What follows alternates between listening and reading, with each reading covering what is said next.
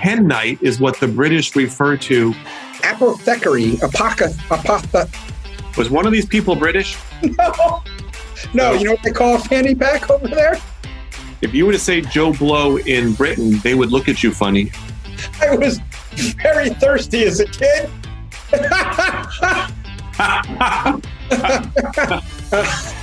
And I have saved the most important one for last, Kurt. Jolly, jolly, jolly, jolly, jolly good show, Johnny boy. Hello, everyone. This is another edition of Smart Drivel. I'm Kurt Schneider. I'm John Ellenthal. Did I detect a little British thing going on there, Kurt, in your intro? That was an attempt. Yes, it was. The reason why, John, and I'm not going to talk like this the whole time because my accent is terrible. By the way, my family makes fun of me whenever I travel overseas. I speak English with an attempted accent. So if I go to Italy, I'm like, so could we have a little of the pasta today? Maybe we want this. And Why would you possibly do that? Is there any reason besides making yourself and your family embarrassed? I just can't help it. I mean, I don't mean to. And then if I'm in England, I'll say, oh, should we nip into the little pub for a quick pint? And I'll stop everything on the up. Your family must be terribly embarrassed when you do that. They are, and it happens all the time. But today, John, we're going to talk about the land where we got our language, which, of course, I'm referring to Britain. Yes, that's why they call it English. And we're going to, but what we're going to do is talk about English and American, because while the languages have the same root, they do not always have the same spelling, and which will lead to a lot of interesting conversation, they also don't have the same meaning for words. Yeah, I think when you look at the languages carefully, you realize that these languages have a lot less in common than you might think at first. Talk about it today, then. Let's talk about it today. I'm sure you have a couple of favorites given your propensity to speak English with a British accent. So what are a couple of all-time Kurt Schneider faves that they say in England, but they don't say it the same way here in the U.S.? Well, it's funny. We have tinfoil here, but actually it's not made with tin anymore. It's made with aluminum. But in England, it's aluminium. Yeah, that is a really fun one to say. There are certain words that are simply fun to say, and aluminium is one of them. I have one also that is a different word in British English and American English that is also very fun to say, and that is they refer to the eggplant as the aubergine. Yes. Which sounds a lot tastier. Ooh. And I mean, the food, there's a lot of those, right? So rocket salad is arugula salad. You have crisps, which are chips, right? In American, but you have chips, which are French fries. Speaking of potatoes, are you a big fan, Kurt, of jacket potatoes? Yes, I do like jacket potato. What do you put in your jacket potato here in the U.S.? I put sometimes butter, sometimes sour cream. Sometimes I do not put the fake bacon bits that we grew up on. That's good. In my house, we use salsa in our jacket potato. I encourage you and our listeners to give that a whirl. And of course, they have milk and biscuits where we have milk and cookies.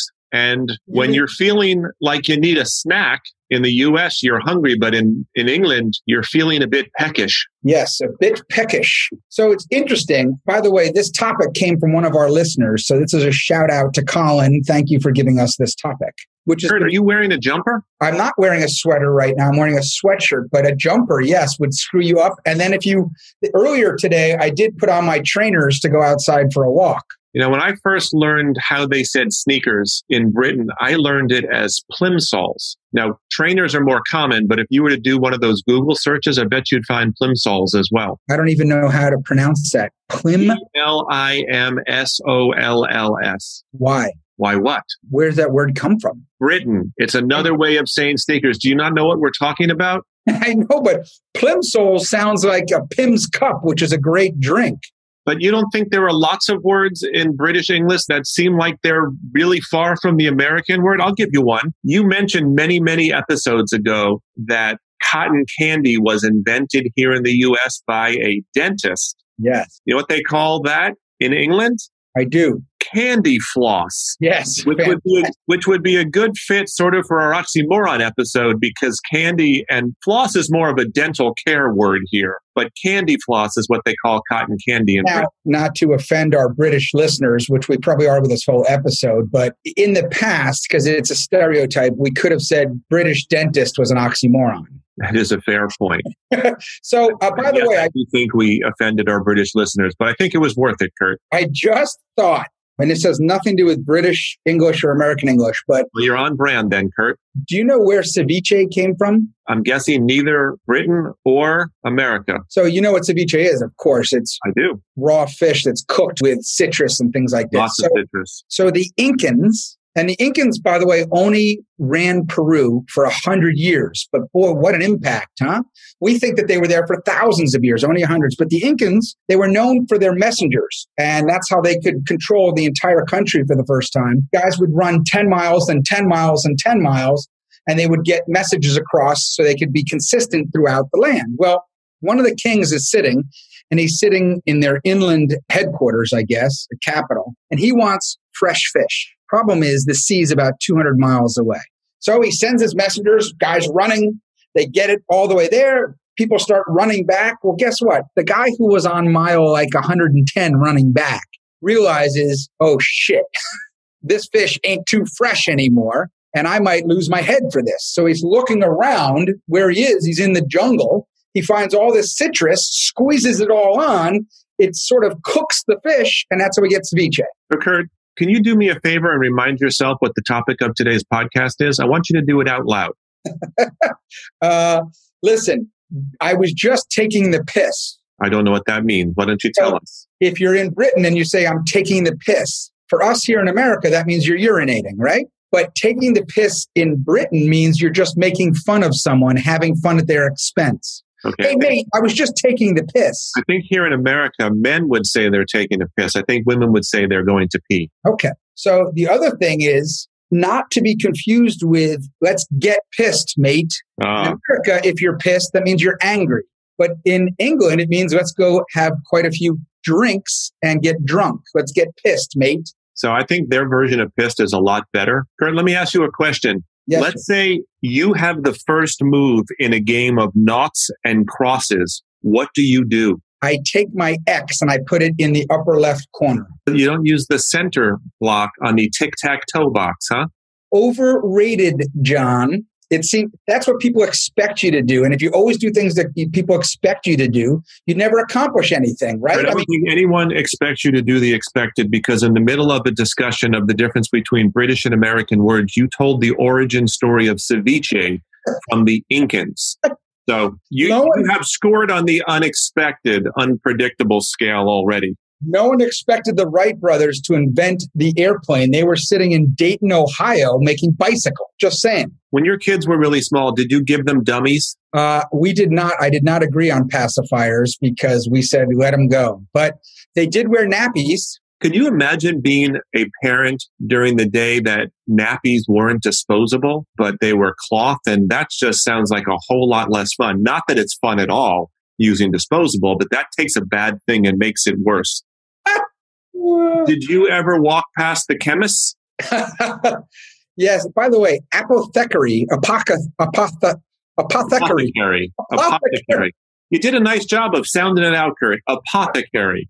Well, which is which? Is it a chemist or is it an apothecary? It's both. So they call their drugstores or pharmacy the chemist. And sometimes there's a long queue to pick up your prescriptions at the chemist. Queue meaning a line. Not the kind of line that you confuse with a rope on a boat, but yes, a line of people waiting. You know what has been cause for a lot of confusion when Americans go to Britain and when English people come to America? Oh, it's on the first floor. The first floor for us is the bottom floor. The first floor for British is the first floor. There's a ground level, and so it will screw people up. So you have a flat in New York City in a block of flats. What floor on the block of flats is your flat? Say that 10 times. I don't want to. Flat being apartment, of course. They actually refer to their apartment buildings quite literally as a block of flats. A block? But see, we say a block is like a city block. You're a car guy, Kurt. You have a couple of old cars, and I imagine they need to be taken care of. They need to be maintained. When you have a problem, do you pop the bonnet and see what's going on in the engine compartment? Well, I do, but I go around to the boot and I open it up and I take out my tools. You keep your tools in the boot, which is the trunk, and then you go tinker under the bonnet, which is the hood.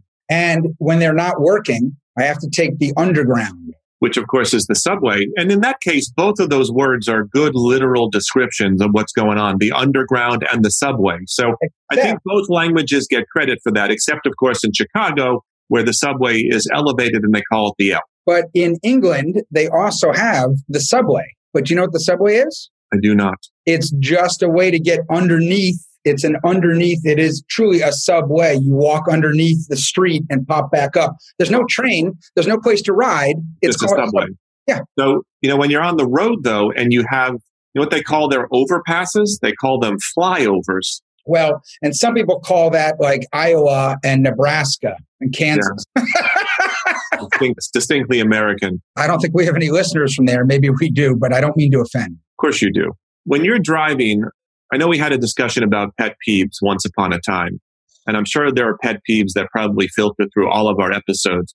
But one of my pet peeves is when someone pulls up to a stop sign or is about to make a turn and doesn't turn on their indicator. You mean a blinker? I do. So do you know what's always interesting when you go over to England and you rent a car there? By the way, I had someone when I was studying over there say, everything's different over here. The steering wheel's on the right side. They drive on the left. The stick shift's on the left side. And then they said the accelerator and the brake are opposite. I don't think so. I said, how stupid would that be? No one could ever drive in another country if that were the case. This person was not too bright. But when you do drive over there too often, too long, and then you come back here, it's a tough transition.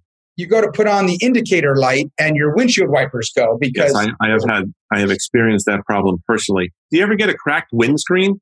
I did the other day. A windscreen is not a windshield, huh? It is. Well, it is a windshield here, which is why you need to call Safe Light, because they have that whole jingle about safe light and safe repair. I've actually used them and they're quite good. We'll have a little shout out to Safe Light if you have a cracked windscreen. What's interesting is when you get dressed, right? There's a lot of things in clothing. So we call it a vest. They call it a waistcoat.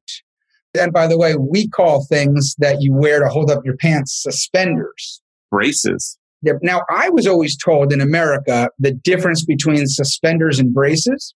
Suspenders have the clips and braces have the buttons. So in the early 90s, when I was sporting braces most days to work, I made sure I had the buttons in my suit pants. So I was really doing braces. I would never be seen, never dare with clip-on suspenders. Yeah, but in England, there are braces all the time. Suspenders are the little things used to hold up garters, which women don't wear. I'm still trying to get over the notion of you pretending you were Gordon Gekko wearing braces to work in the early 90s. Not only did I wear braces, but I wore a fedora. I mean, I was sort of a throwback to the late 1940s. You are a man lost in time. We still haven't found the right time for you. But the other thing about dressing, when we were talking about this, is, and this is an opportunity that people make a mistake often, John, and they laugh at us over there. When we say, oh, nice pants. Oh, they're referring to underwear, aren't they? Correct. Don't really want to compliment someone on their pants. And they call them trousers, of course, which actually, there's another thing which is very embarrassing. And my English friend, Nick, the first time he heard it, was shocked because we refer to fanny as your rear end or your butt. But a fanny in England is the female genitalia. So that you could see how that would be like if someone says, oh, I hurt my fanny or fanny showing, you could see that would probably lead to either hilarity, like in the Benny Hill type of hilarity, or kind of embarrassment in the sort of British wry humor.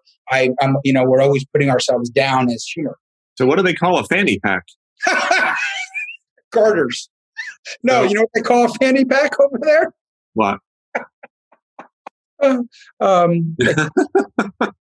What was the thing that they used to keep you under a lock and key? Chastity belt. Chastity belt. They actually do have a name for fanny pack. It's a bum bag. Oh, it's not a chastity belt? Yeah, because bum, of course, is how they refer to the buttocks.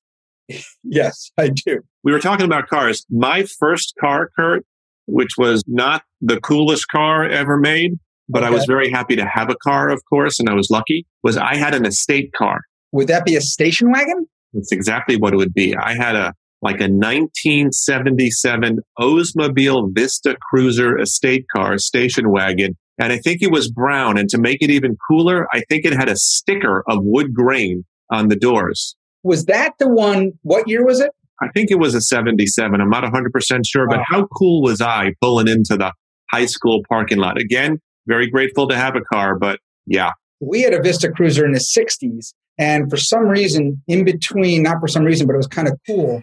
I remember the sort of transition from the front to the back up above had like 4 inches of a little window.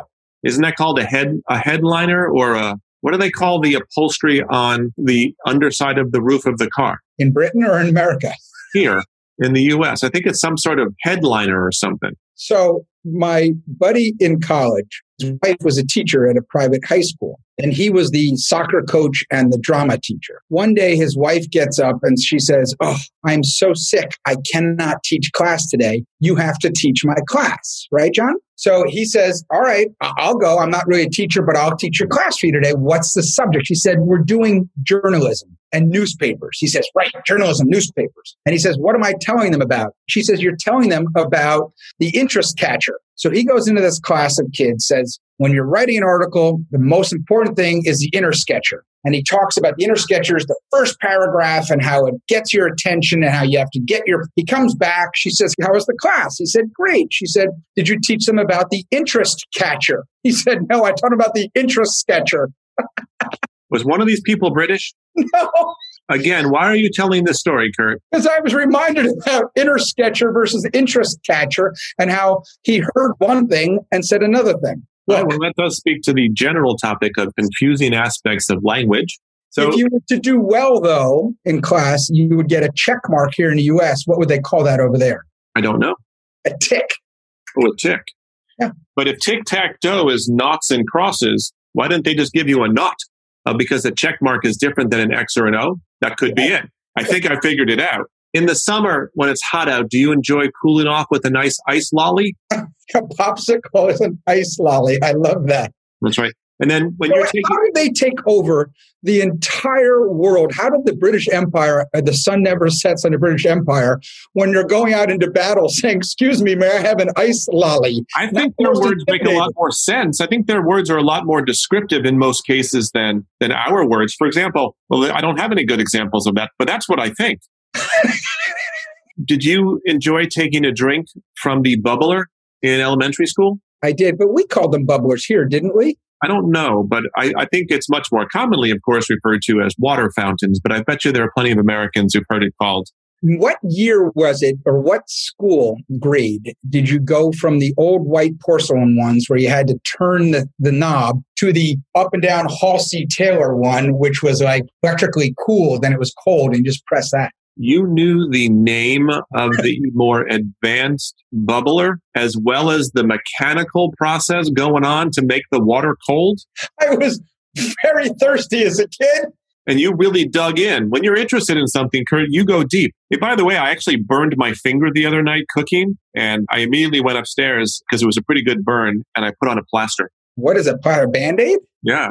A plaster? You've never heard that? No, I plaster my walls. Or when, by the way, in America, we get plastered. There, they get pissed. Get pissed. Yeah. Now, a plaster is a Band-Aid in Britain. You ever use the term Joe Blow here, Kurt? Yeah. And what does Joe Blow refer to? Just like a regular guy, just Joe Blow. If you were to say Joe Blow in Britain, they would look at you funny, and not just because you were speaking in a fake British accent and you oftentimes wander off the point. They call that person Joe Bloggs. Joe Bloggs. Why? Who came up with it first? I'm guessing they did. Our John Q. Public, Kurt, is just Joe Public. See, there's that American again, American people shortening everything. Do you know? Ours is longer, Kurt. John Q. Public is 4 syllables, and it's really 3 things. John Q. Public, whereas Joe Public is just 3 syllables. The Americans made it more complicated. You know what we didn't make more complicated is giving someone the finger. In the U.S., we give them just one. It's the middle finger. We know because of a previous podcast from the Battle of Agincourt that they give 2 fingers because it is representing the longbowmen in the fight against the French. And when the French would chop off your fingers. Well, it's good that we simplified the FU, so it's easier for Americans to tell each other FU, and we seem to enjoy the crap out of it. So you make something simpler, more people will do it, and the Americans have proven it with that. You told that crazy off-topic story about substitute teaching. Was the female teacher unable to make it to work because she had been at a hen night the night before? You mean out with all of her friends, women friends? Close. That's very close. But hen night is what the British refer to as our bachelorette party. Oh boy. You know what? We got that one right. How? Hen night. Oh my Lord. That would not make it in 2020. By the way, that shouldn't make it in 1920. Now, when you were like 12 and probably when you were 16, Jon, and I bet dollars to donuts, you wore one of these. Did you ever wear a polo neck when you were a kid? I did like polo necks for a period of time, especially when it's cold out. And I hope we're referring to turtlenecks.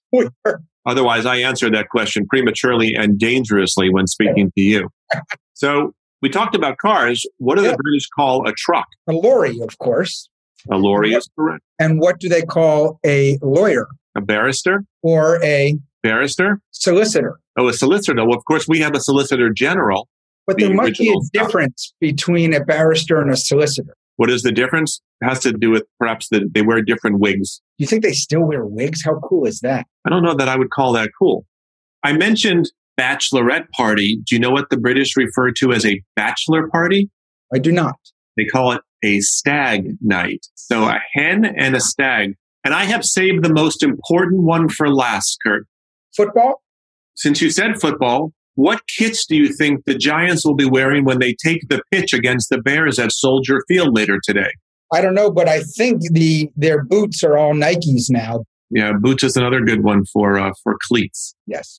All right, I've saved the most important one for last, Kurt. Very important question. Yes. When you are doing the New York Times crossword puzzle, do you use a rubber?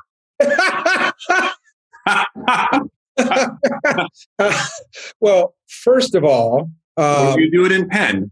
I do it in pen is what I was going to say. Yes. So no rubber when you're doing the crossword puzzle. You see how these things you think it's the same language would get you in trouble. I use a rubber because I sometimes need to erase what I wrote. So do you go into the crossword puzzle using a pencil with a rubber on it prophylactically, or do you go for it because you need it? Well done. I acknowledge the use of prophylactic there. Thank you. Well done. Do you know what word they use for tidbit? Tidbit. Let's see. Okay. So there is some common ground left between the two languages. Kurt, we got to wrap up. Is there any last one you want to squeeze in there before we say goodbye for this week? Yes, which we should, because it's the other thing that people get all screwed up. We call it private school here. They call it public school. Their public school is private. That is very confusing. You know who does not get enough credit? Queen Victoria. Because leave it at that. Queen Victoria, of course, is most well known for her invention of ceviche, which here in the U.S. we call ceviche. And neither word is from British English or American English. Kurt, thank you very much. So wrapping up for this week, Kurt and I will be back next week with a brand new episode of Smart Drivel. Until then, we hope your week is filled with Smart Drivel. I'm Jon Ellenthal. And I'm Kurt Schneider, and I would just like to say, cheerio, mate. And do you want to throw in our tagline for our listeners? You know what else is fun? What? We had a nice little chin wag today, didn't we, Jon? We did have a nice chin wag, and I sincerely hope that means conversation. Smart Drivel, everyone, where we promise the dribble and hope for the smart. And by the way, check out our brand new website, which you can reach at, not surprisingly, smartdrivel.com, where you can get all sorts of information about each episode and tell Kurt and I what you like, what you don't like, suggestions for future episodes, criticisms. A little criticism already might be tell Kurt and me, not Kurt and I. I was being colloquial. I was using the British English. Of course you were. I don't know what the British English is on that. Cheerio. Cheerio.